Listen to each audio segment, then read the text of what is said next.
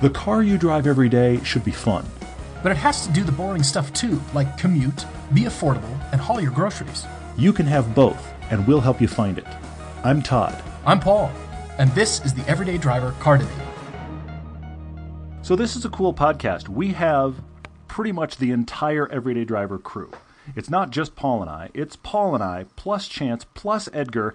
And the reason this is cool is not just because the four of us don't get to hang out much, but also because this is everybody that made the BMW M3 Icon film. The four of us got it done, which I'm really proud of. I mean, it's amazing that we've done 4 features in 4 years, but I'm just astounded with this group of the four of us, how efficient we can be. You'll see when you see the film the quality of the shots, but we just wanted to get all of us together. I know this sounds weird, but to just kind of reminisce about the stuff you won't see in the film that may kind of bolster the film, give you the behind the scenes of it, if you will. We did it for Mid Engine Mountains. We also did it for Pilgrimage. So we're back now to talk about Icon. So welcome, guys. Hey. Thank you. Yeah, guys, welcome to the show. And it's not often that we all get to be together like this on a podcast. It seems like we do see you guys fairly often here. And, as Todd said, there's going to be no giveaways for the film. I mean, we're not going to spoil the film for you, so Todd has worked his tail off doing this, and we're so excited to share it with the rest of you. But, yeah, we wanted these guys to come on and share what their thoughts were, interacting with, the owners, because sometimes the owners say, you're going to do what? You're going to drive my car? Explain to me. You're going to put it on camera and do what with it now? And we've got these guys that are just, they click right into action. And this shoot, there were no wild animals on the road, fortunately. There were no, although didn't we have sheep at one point? Or there was a moose. There was a moose. Yeah, those moose. Yeah. That's right. This is how you know you're shooting in Utah now. Oh, look, moose. Yeah. Yow. Right past. So, guys, jumping in, I was actually looking at all the photos that we all took. Chance, you took a bunch. Edgar, you took a bunch. And just kind of going back just to, make me remember what went on. And I feel like this was more of a, I won't say relaxed shoot. We've had shoots that are just one car and we're very, relaxed about it. This was not that. If you're watching the film and you think, oh, these guys just shot it in, a couple days, this was a full week of filming. So like the 9/11 film. I mean, we pretty much get together and we shoot 6 out of 7 days. We go on a big push. I mean, that means we brought Edgar in from L.A. We brought him in to Park City, and he shot with us. We had, I'll get into it later a little bit, but we had massive difficulty scheduling cars. It's always harder than we think it's going to be. Every time we do this with new owners, they have this demeanor of, okay, well, you're going to take pictures of my car, is almost how they almost always refer to it. And it'll be done in 2 or 3 hours. And then we tell them, we need your car for at least half the day and more, probably more like 6 hours. And they go, why on earth? And then, once they see it happening, at some point during every day, the owner will wander over to me and be like, you guys don't waste any time. I mean, we're not standing around for 6 hours and occasionally getting a shot. They'll instantly be like, you guys are efficient and you're working your tails off. And yes, we are. And it still takes a long time to do what we do. Yeah, it does. Edgar, I'd like to go over to you and just talk about, starting with the E30 that we had. You were doing so much shooting around that car. And before we get to, I won't say favorites because, again, we don't want to ruin anything, but just what was your favorite car to look at, I guess? Or what was the prettiest car to your eye? I'm just wondering what you guys' thoughts, and I'll start with you, Edgar. I think as far as pretty, I think definitely the E30 kind of stood out just because it had all these kind of, it seemed very like there wasn't, nowadays design, they go different routes. A lot of cars kind of look the same, but the E30 was something that was just different from everything else. Yeah, you can hear 80s music playing when you look at it, just so boxy and square. It was in such good condition. It was amazing. I was like, it's just, you just want to keep staring at it. Mm-hmm. Yeah, yeah. You also shot a ton of beauty of the M4. You kept finding details on the M4. You shot a lot of details, some of which, candidly, I didn't even use in the film because it was just like, I've got that in micro detail and that, and they were cool shots. It was just like, we could just do like the next 3 minutes are just details on the M4 because there's so many twisting surfaces on there. You covered a ton of them. I think that was definitely my number 2. That was definitely my number 2. As far as like the design wise, I just think that car sits so nice and all the angles are just pretty and aggressive, but also has kind of that finesse look. Yeah, sure. Yeah, and the color it was made it look menacing. Just that like the dark gray and the dark gray wheels, and it just looked mean. Yeah, it did. I feel like some cars more than others got more looks, and it would depend on the car. And I hate to say it, to most people, the E90 looks like car. But the E30, absolutely. We were parked at the top of Guardsman's, if you remember, with a van full of cyclists pulled up and just, some other people staring at the view, and they were, they couldn't take their eyeballs off this car. Yeah, it was in such great shape, but man, you just don't see those cars. And people were just staring it down, so I thought that was kind of fun. The E30 was cross-generational. That was the thing that was interesting about it. We had really young guys that walked over. We had older guys that walked over. I mean, everybody was kind of like, wait, you know what that is? Which really didn't happen any other time. And we were lots of places where other people could have said something, and they just didn't. Yeah, exactly. Chance, I'm thinking to you, I mean, having seen so many cars, I mean, you shoot so much at the track and, so many cars otherwise. I mean, what was your favorite on the list as far as just from a sculptural styling, what did you like looking at the best? I think I liked the E46 M3. I mean, every time I looked at it, it just stood out. I've always liked those cars. They came out when I was in high school. They were the best of the best M3 at the time, or the best of the best BMW at the time. Yeah. And being in Laguna Seca blue, and it just looked awesome. Phenomenal. And I liked it so much, and it's within my price range. When I was shopping for cars, that was number 1 on my list. And I didn't end up getting that, if those of you who know the show, but it's true. It looked long and hard for one of those. And and the Laguna Seca blue was just that. We had to have it in that color, and thank God we did. And that was a fight to get that car. Yeah, it was. Yeah, it was. Yeah. I mean, Edgar, what was the car that made you want to go shopping the most? Like, we all look at that, and then we instantly start shopping like, I really do like this. And, price aside. Why don't I have one of those? Yeah. What did you go shopping for after looking at all these cars and staring? I mean, from E30 all the way up to the M2. I'm just curious as to what stuck out to you. Like, I could really own that car. I think I've always been a fan of small cars, so the 1M was definitely one of the ones that stood out. I actually really did start looking at 135i's. You did? Yeah, and I don't know. I had been debating so many cars, but as you guys know, I ended up getting the S2000. But the 135i was definitely up there on the list. I mean, you were shopping at the time. Thinking back, you were mulling things over, and Edgar was asking us, of course, and based on his long shooting with us and being in all kinds of cars, I think you were drawing on that too.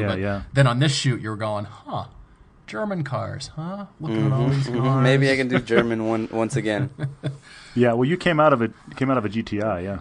Every time Edgar and I were in a car together, he was always talking about, I need to get one of these. I want a 135. Every single time. It was great. You say that a lot about cars, Edgar. You say that a lot about every car you're in. I got to get one of these. Yeah. The garage is just not big enough, and neither is the budget, sadly.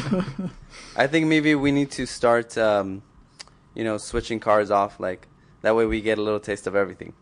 Wait. Hang on. I'm reading into what Edgar's just said here. What Edgar's saying is, now all 4 of us own fun cars. He wants to rotate. Yeah. That's what he's saying here, Paul. Rotate. We're gonna just rotate between our 4. Now, I will be honest. The 4 cars we have, that's a pretty great rotation. We've got a Boxster, we've got an FRS, we've got an S2000, we have a Cayman GTS. That's a pretty great rotation. But I just want to let that land with you, Paul, for a second. We're talking about the everyday driver car rotation for a minute. You can't see me, everyone, but I'm secretly grinding my teeth. I mean, not that I don't trust these guys, but, I mean. But that Cayman has got a pretty nice place to sit there in your garage. I get it. Oh, man. Well, yeah, Edgar, throwing that back at you, you realize if that's ever going to remotely happen, you're going to have to move out of California. Yeah, I know. Just saying. I'm just putting that right back at there. you I'll be there in 2 weeks, so maybe. That's right. You're right. Yeah. We'll see what happens. Edgar's actually coming. This podcast is releasing 2 days before the film drops, but we're actually doing a premiere in Park City that Edgar is coming up here for on the 17th. That's a couple Saturdays from now. We're doing it here in Park City, and we're having Edgar come in for it, which will be really cool. Informal premiere there, but anybody that's in the area is welcome to come. We'll obviously be showing it and talking it up. I want to talk a little bit about the logistics of a shoot like this. We've talked about it some before, but one of the things that always surprises me, Paul, when we set up to do one of these generational things, and I'm talking the 911s or even the Miatas, anytime we do generational things, we know there's going to be problem cars. There's cars on our list that kind of a phone call or two and we have that car locked and it's easy. And then I feel like the cars that are hard are never the ones we expect to be hard. Yeah. And that was true here. I mean, I expected the E30, the first gen, and the 1M would be the two that would be the hardest. And we found one owner with both. Yeah. Turns out that was a checkbox. We just went, done. Well, that was one of the first ones locked in, was that pairing that I thought was going to be the hardest of the group. And this great owner, Scott, I got in contact with him. We'd met a few times at a local car club. I got in contact with him over Facebook. And honestly, I don't like to have these conversations over Facebook. I like to have them on the phone. But Scott and I got to talking on Facebook. And very shortly thereafter, he was like, yeah, I'm in. It's all good. I'll bring you a car. I'm like, wait. The two hardest were done in a Facebook text conversation. And then, as we marched forward, the two that just consistently eluded us were the next two generations, the E36 and the E46. Depending upon the day, one of them fell out or had a problem or isn't really stock or whatever. Yeah, and you would think that on the coast, probably very easy, and that's what we think too. If you've got one in California, they're everywhere there. But we're not in California. We didn't shoot there. We shot in Utah, as you know. And we would have thought, hey, they're prevalent everywhere. And I had a little bit of misgiving about the E36 just because you don't see them that often, but there is such a huge following. And interestingly, there is such a car culture here in Salt Lake of all kinds of cars. I mean, Chance, you can speak to that as well. I mean, just from exotics, business owners. There's a lot of tech in Salt Lake. Business owners and company owners have all the exotics, of course. But there is just a car culture, and we thought, okay, we'll lean on that. Because Todd and I have leaned on that before for Miatas, as you said, and a whole bunch of other shoots that we've done. We think, somebody in Salt Lake surely will have blank car. But then, as it turns out, the E36 we were chasing, which also explains why you will see two in the film. But I'm actually glad we drove both. And the coupe and the sedan are both the E36 from this generation. BMW was still getting their feet under them as far as, the naming convention. So they just went coupe or sedan, same thing, E36. And we had the white one you'll see all together. So that was the four-door, that was the sedan. And then we got in this Dakar yellow coupe, which turned out to be also really rare. It was perfect, yeah. Amazing. I couldn't believe it. But yeah, it was a struggle. And that came from Salt Lake. Actually, both of them did. Yeah, I'm always surprised at that fact that in Utah, even though obviously there's a lot less people and a lot less cars, there's such a huge variety of things over there. Yeah, it's incredible. Yeah, and we shot the end of June, so it was really long days, gorgeous light. It's been driving me nuts as I've been editing because I realized I can't get to any of those roads right now. And they were in perfect driving condition. And we had spectacular days the whole time we shot. We shot for an entire week, essentially. We also shot that Cayman GTS M2 piece the same week. We had the BMW M2 was from BMW. And they dropped it off on a Tuesday and took it back on a Tuesday. So we had to schedule this whole shoot around that. And we had to get Paul's Cayman GTS versus M2 part done during the same time. So we had to kind of stagger days out.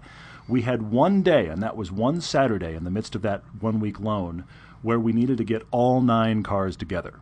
And that actually ended up being the hardest scheduling day of the entire shoot. We could find an owner over here and an owner over there. We tried to shoot the cars in pairs, and you'll see that in the film.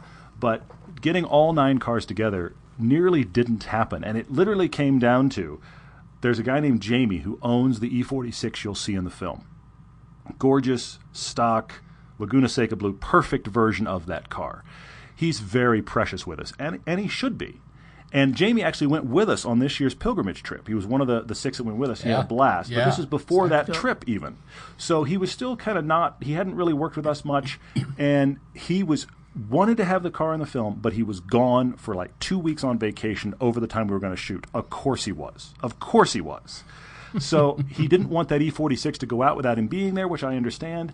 And we did everything we could to find a different one, but I never found one that was stock or as nice. And I rarely beg. I begged Jamie about 2 or 3 days, because he was leaving like the Thursday before we were shooting it. And I flat out said, I am literally begging you. I need your car for that Saturday. And so what we ended up doing is we got it while he was still out of town. He actually got back like the day the M2 went back. We got it that Saturday, just pulled it out of his garage so we could shoot it with all the cars, and then put it right back in his garage, and actually did the review of his car after he was able to be with us. And he had a blast being with us. But it was just funny because we were fighting that car for so long, and I can truly say it. I called him up and I said, Jamie, I'm honestly now begging you, and here's why. Because it was our only chance to get all 9 together. That's right. Didn't you stand outside of his house with a guitar around your neck, and you wrote a little "Please give us your car" song? And I thought about doing the Jambox Say Anything thing, but I didn't do that. Yeah, I had a solo in there. Yeah, it was awesome. It really, that I wish YouTube we had gold that video right as an extra on the Blu-ray, but you will only see the Cayman GTS with the M2. And since this car is obviously the same car in 2 different videos, the reason Todd and I drove the M2 against my GTS is, of course, because I'm still sniffing around it. But our commentary is just a little bit. And now I'm hearing the CS, the lightweight car. Stop. Just stop. That's coming out. So we've got GTS, first world problems. The conversation related to that car with the GTS is as if you were shopping not in relation to the other cars. Where the M2 fits in the film is as it relates to the lineage. And from the 9/11 film that you've probably seen. If you haven't, please start there, because that was the original recipe, and that was the mindset that Todd and I had as we were driving this full generation. And then talking about where the M2 sits as a potential ownership car in the midst of all these other cars. Would we rather have some of the earlier cars, and in a lot of cases some of the Porsches? Actually, we preferred some of the earlier cars, but that was the mindset that you and I went into the film with. And then where does that slot against price point and other cars? So I think it gives you sort of 2 different mindsets, and you can see both of those in the video. And like I said, that's an extra on the Blu-ray disc, in addition to Todd's serenading. Well, the other thanks for that. The other extra on the Blu-ray is actually something that Chance has been cutting for us. We did it for the 9/11 film as well. It's all the owner interviews. We actually did get a chance to get in each of these cars with the guys that own them and just hear their story about what is the car, why do I own it, how long have I had it, some of their stories and experiences of owning them. And that's actually really cool to hear their perspective. So we've got that in there as an extra as well. But actually, this leads me to something I wanted to talk about, and that was surprises. Because anytime we drive a group of cars like this, I walk away surprised by 1 or 2 that were not as I expected. And so I'd just kind of like to hear from you guys about what cars really surprised you in this lineup. I think the one that surprised me the most was the E30. And without going into too much detail, it felt very much from that time period. It was very analog and very it wasn't fast by any stretch of the imagination, especially within what we had.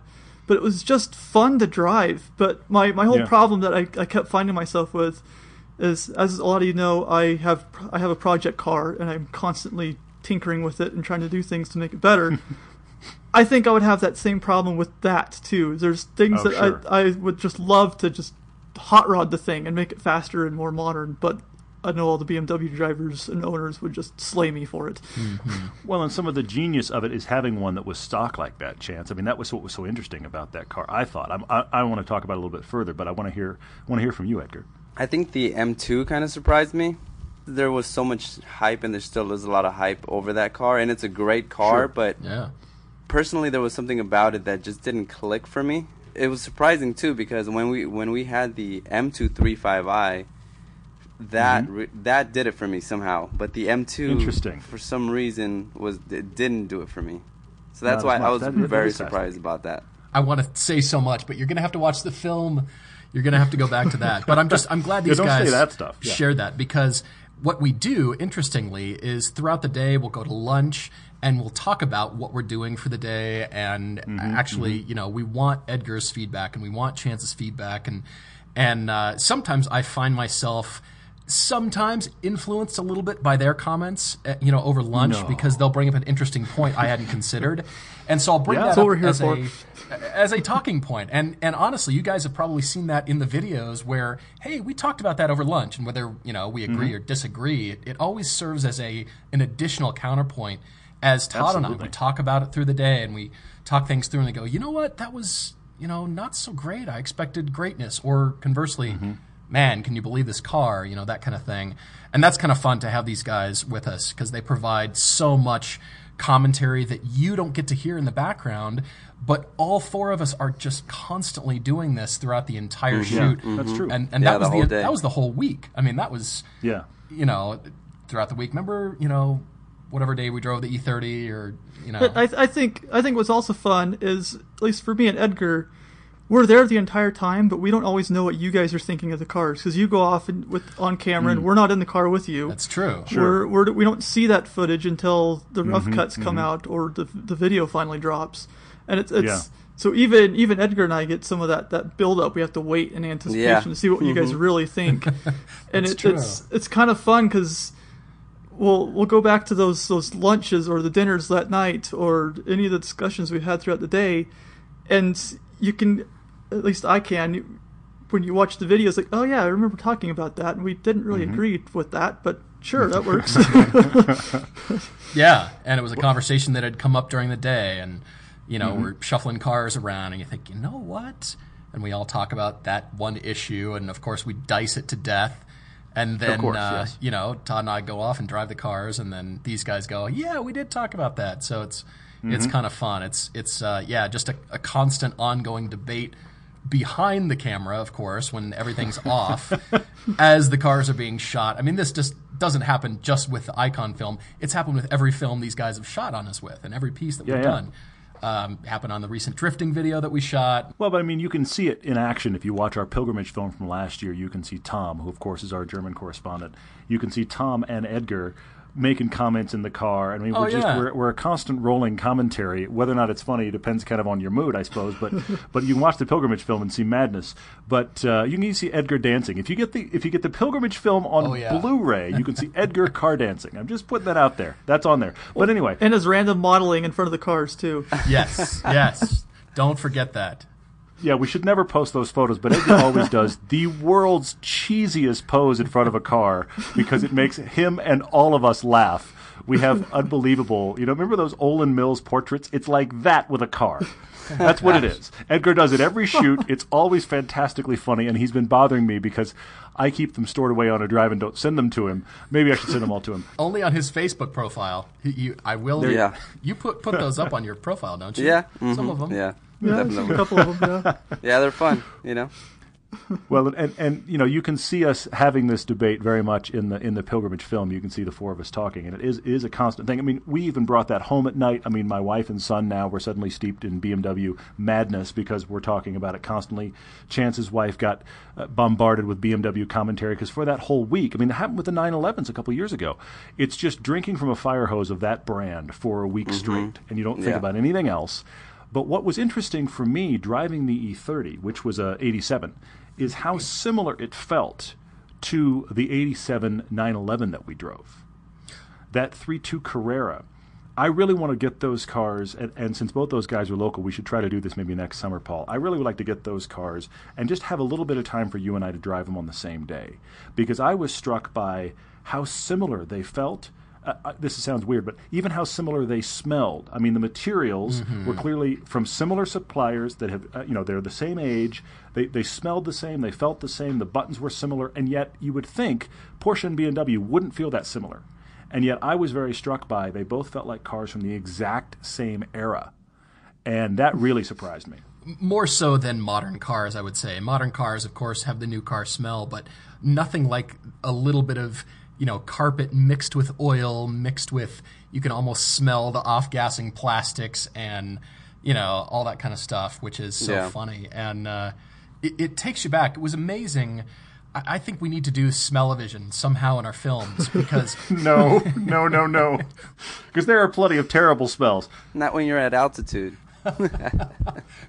But I'm saying, with each of the cars, it gives you sort of a certain, it's amazing how much smell influences what we're saying because we'll smell these older, the car just smells old, and that's kind of the mindset it puts us in. Or if it's the brand newest, latest, it feels like the latest, techiest, that kind of car. And it's amazing how much that influences when we're going all through these cars because... Funny enough, they all smell differently, and the owners weren't. And Edgar's right. After lunch every day, they smell worse. But anyway, that's the whole side note. Yeah, that's all we'll say about that. The sound too, though. The sound, I think, it's something else. The sound and the smells are just. I think they're so important. People kind of take them for granted a lot of times when they're in certain cars, but when you step from one into another, or you hear one that's compared to another. We had all, the 9 cars, so it's a good comparison. You're able to compare and contrast the cars, with each other, but most of the time, the average person doesn't get to do that. They'll either have a car for a year or a couple years, or a friend has a car that they can kind of compare with, but it was so great to be able to go from one immediately into the other. I think that's where you get the most information. Yeah. Even just the startup. What a car sounds like when you start it up, it's like sure, yeah, it's people don't get to experience that. And how different all 9 of them sounded. I mean, some of them had the same engines as each other, or very similar, and they still sounded so drastically different. Like the E36 and 46, the engines aren't quite the same thing, but they sounded so totally different from each other. And then you jump to that V8, and it just sounds so glorious with how high that thing revs, and then from that glorious sounding V8, they go straight to the M4 and M3, and I don't know what happened, but to me, it's just not a very pleasant sound. And I kept hearing one of the owners kept calling it, that said it sounded like a walrus. That's what they kept saying the exhaust sounded like. Yeah, Chad that owned the M4 talked about how it sounded like a walrus, and he actually meant that as a compliment. I'm not sure that anything's ever been compared to a walrus as a compliment. Yeah. But he's right. It had kind of that chuffing sound that you hear a walrus. Okay, now I'm sending you to the zoo. This is what's happened. Somehow this podcast has got people going to the zoo to try to understand if this is right. Exactly. We're going to look up YouTube videos of walrus sounds. There you go. That'll save time. Of course. Yeah. What about cars and Walrus Sounds Volume 7. There probably exists. There's probably a website dedicated 20 to hours walrus of walrus sounds. Oh gosh. That's actually the other secret thing on the Blu-ray. It's just walrus sounds. Yeah, but it did have that kind of chuff that a walrus makes, which is weird. As the M4 would pull away, would be like, yeah, you're right, Chad. That does sound like that, which is very strange. It's not an inaccurate statement. It sounds like that. It's just it's weird, and Guys, I don't really care for it. We should turn these into ringtones and put all 9 cars as a separate ringtone on the disc. So then people could, oh, hey, it's so-and-so calling because, the E30 startup noise on my phone. That would be... Why didn't I think of that till now? What we need is more things to try to do between now and Thursday. That's what we need. Yeah, that's good. That's perfect. Yeah. Yeah, there were some instances where I didn't think that E30 was going to start after, on a hot day. We're shooting midsummer, of course, and we're driving up in a canyon, and the car is hot, and then we pull over and park it. There were some times I thought, I hope this baby starts, and it was just kind of going, all right, it was an old car. It had to be coaxed rather than just modern, just works, of course. Yeah, I mean, it ran surprisingly well, but you're also touching on the fact that shoot day was probably the day we hung out at almost the highest altitude all day. I mean, that whole shoot was done at over 9,000 feet. So as a result... No wonder it didn't have power. Just kidding. Exactly. You've got all of those issues compounding everything. I mean, come on. I joke about the FRS not having power at 6,000 feet. We were up at 9 with that low horsepower, less than 200 horsepower first gen. And it was definitely a momentum car, I mean, you got it up to speed, and that was the thing that was cool about it. That was that old chassis, and it was used as a race car like crazy. Get it up to speed and maintain speed and chuck it around on these. I love this. I know everybody's different, but I love roads with massive drop-offs. And that's how that entire day, that's all we drove. It was just like road, and if you get this wrong, you will be airborne for multiple seconds. And it was just fantastic in that E30 to chuck it around on that cliffside. Yikes. The feeling, oh my gosh, I am the exact opposite. I don't like the feeling of the drop-off right there. Beautiful view and everything, but I can't wait to get down to the bottom so I can be like, that's a beautiful view way back up there where I don't want to be. Yeah. Oh my gosh. Yeah, that was nuts. Maybe it's the climber in me, because I'm also the guy that stands at the edge of the cliff and goes, this is awesome, but I'm just driving along going, like, see that cliff right over there? I'm going to hang on it. Yeah, absolutely. On purpose, absolutely. too. Yeah. Totally. No, thank you. Well, guys, I want to transition a little bit into, your thoughts for the worldwide audience, because there are BMW enthusiasts worldwide for this film, and we hope it gets picked up by, of course, every enthusiast from every corner of the globe. But just curious as to what you think as far as, are they going to, hopefully like it? Are they going to, take to it? What are your hopes for the film, moving forward as this gets released, gets syndicated out? We certainly hope BMW as the company gets a hold of that, and we hope for their blessing, because it's just like the Porsche film. It's a huge love fest to these cars. It really is. So, just keeping that in mind, what are your thoughts on, the film getting syndicated out there? Because, again, I don't know of any other film, just like the Porsches that we did, Todd.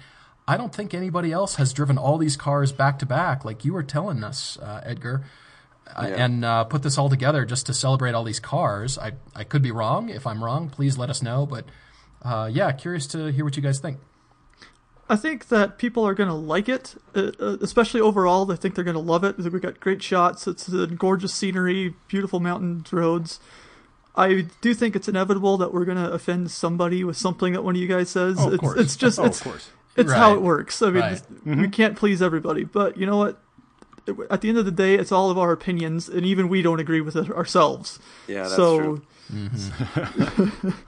But we still have Porsche people coming back to us and saying, well, you should have picked my car best. I know that's where we're headed on the BMW thing as well. Right. I mean, even more so. That'll definitely happen. I think what you said, Paul, the word you used was the proper word when you said celebrate. And I feel like that's kind of what's happening here. That we want to celebrate not just, obviously these cars, but just cars in general, and we're putting our hard work and time into something that we enjoy, and we want other people to enjoy it as well. And so we want to kind of create that sense of, whether you do or whether you disagree or whether you agree with us or with you guys, as far as which cars were selected or which ones are the best. Like, we're doing it because it's part of a community. And we do it because this is what we like to do, Yeah, absolutely. And I hope that people just kind of take it that way. Well, I can tell in every shot that you guys shoot, and this is evident when you'll see the film, Todd's going, Paul, look at the stuff we got. Look at this. Look how beautiful it is. Every shot that the two of you got was it was a money shot, whatever you guys were doing. And so I say kudos and thanks to the both of you for putting your heart and soul into just about everything we did here. I mean, yeah, it's pretty amazing because the footage really reveals that, and every shot is it's very well composed, and yeah, we're here to celebrate the cars. In a lot of cases, Todd and I are very much comparing because we have, what if I were going to own this car? But in this film, it's, what if I could have any of these cars, and how do they relate? And this is the world we're living in for these 70 minutes.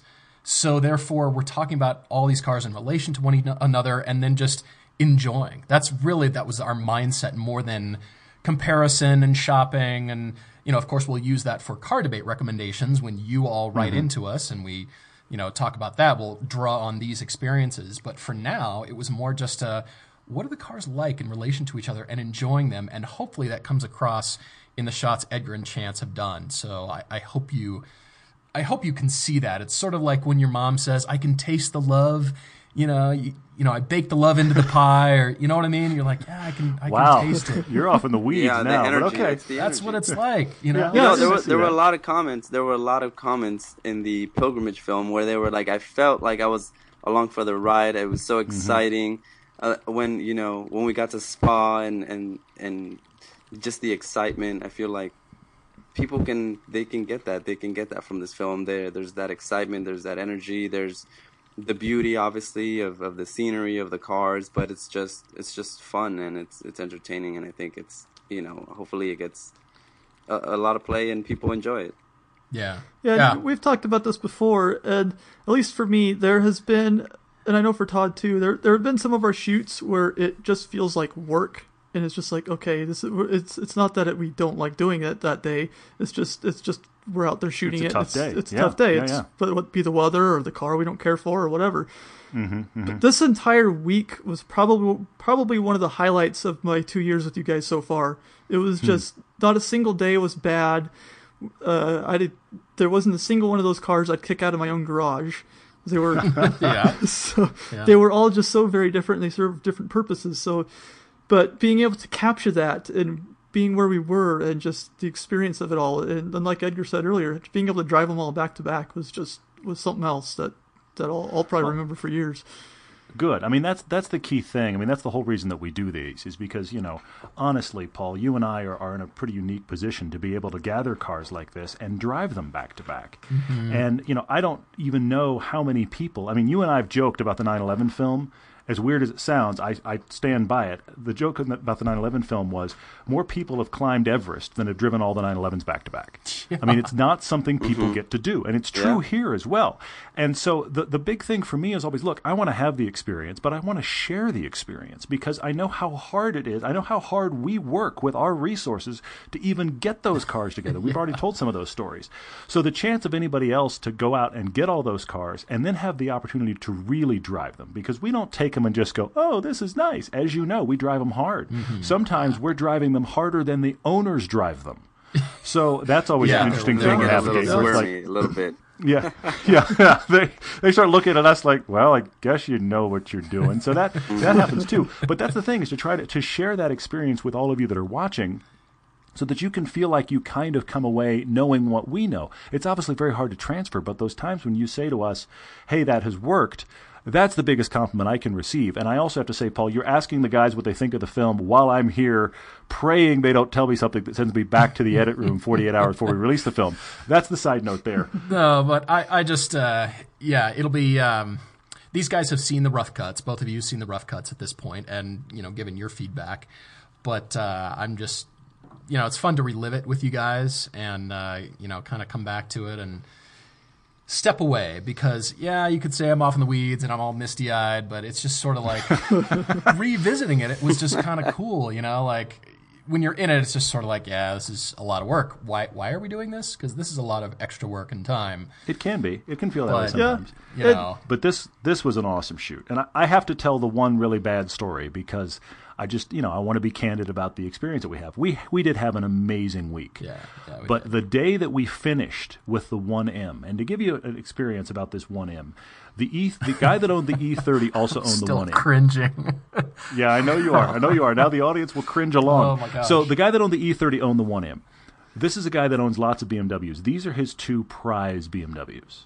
And Scott was great to us, and he was willing enough to be like, you guys just take it. He wasn't even with us the 2 days we shot those cars. That's right. But he was very cautious, understandably, about checking in and seeing how things were going, and Scott was great. But these were cars that we knew were precious to him. And to give you frame of reference, the 1M, which was a 2011, had the same mileage as the M2 press car. Yeah, that's crazy. That's how low mileage this was. It had about 7,000 miles on it, one of the lowest 1Ms I've ever seen. Yeah. We got 90% through our day of shooting that car. And candidly, hooning that car. Yeah. There was no apology for driving it hard. But when we have a private owner's car, there's no question we drive it hard, but we also try to drive it carefully. We want to give it back to them having been driven hard, but in exactly the condition they gave it to us. You see where this story's going. So we were 90% done. And the car was getting pulled onto a shoulder. So it wasn't even being driven hard. It was being pulled onto a shoulder away from camera slowly. And it was one of those shoulders up in a national forest where it's got asphalt and then the asphalt just stops at the edge of kind of a crumbling edge and drops about an inch to the dirt. And the way that 1M went through over that seam, if you will, it dinged a wheel. It rolled off, and we could feel it when it happened. It dinged a wheel, little nick out of the side of the rim, and we all just kind of sat there just crestfallen, and we're just like, oh, no. And the next hour, we had beauty shots of the interior left. I mean, that's the step we were on. The next hour or so of the shoot was a lot of sullen faces, and a lot of everybody was pretty tense at that point. Because Scott had been so great to us. I was like, now I have to make that phone call, which was terrible. That was a bummer. And then there was the, that was definitely bad. But I was remembering, something else too that happened was the crazy person on the side of the road.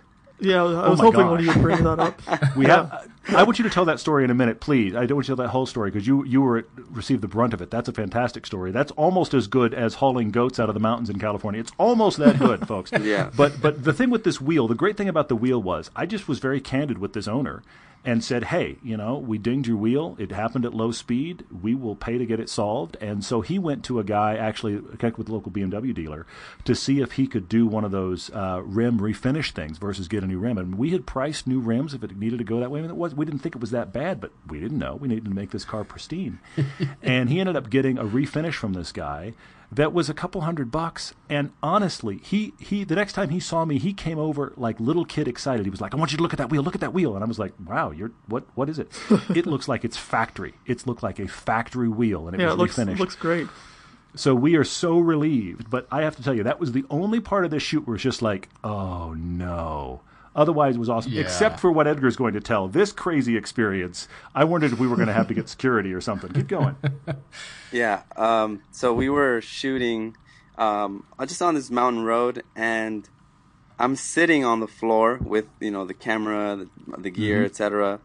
And this van pulls up behind us, and this guy, like, he jumps out and he starts screaming at the top of his lungs and telling me to get out of the road, even though I wasn't on the road. I was on the side of the road, and he was so wasted. He was, you can smell the alcohol from 5 feet away. Like, he was wasted.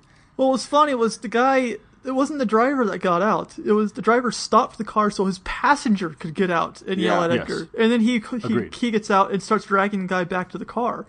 And it's like, well, why'd you stop in the first place, you knucklehead? Yeah. I mean, come on. It was unbelievable because this is a national forest area that's got some lakes and stuff, and people hang out, and clearly they drink. But this guy was, he defined a belligerent drunk. Yeah. I mean, and when Edgar says he was yelling, imagine the top of the lungs from somebody.